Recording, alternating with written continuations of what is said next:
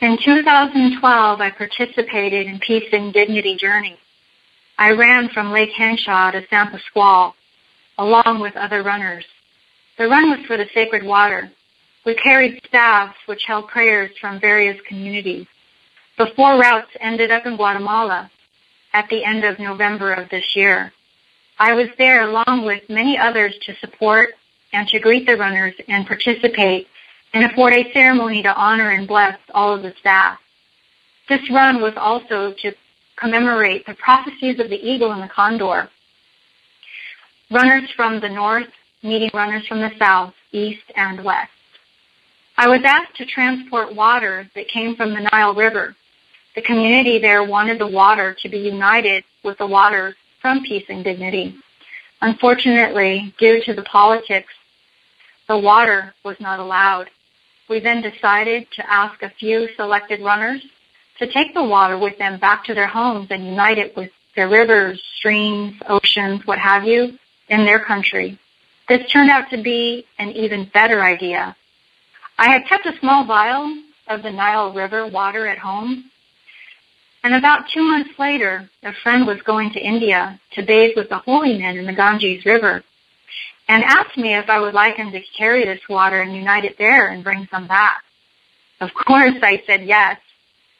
And this started a chain reaction, so to speak. So since, it's been like the water chose me, and I've collected and united this sacred water ever since. Sacred waters have been collected and gifted to me from all over the world, from locations such as Lake Titicaca, Panama, Ganges rivers in India, Guatemala, Mount Shasta, Han River in Korea, the Yucatan, just to name a few. All ceremonies that I go, I take the water to receive the benefits from the songs, prayers, and loving energies of the people. I also get asked to gift some water to people who water resource is sick or diminishing. I had a woman from Australia ask for a small bottle of this water to take back with her. Water is life. Water heals. Dr. Emoto proves that water is living by exposing water to music, words spoken, words typed, pictures, and videos. After the water was crystallized, its response was truly majestic. And he also stated, if thoughts can do this to water, imagine what our thoughts can do to us.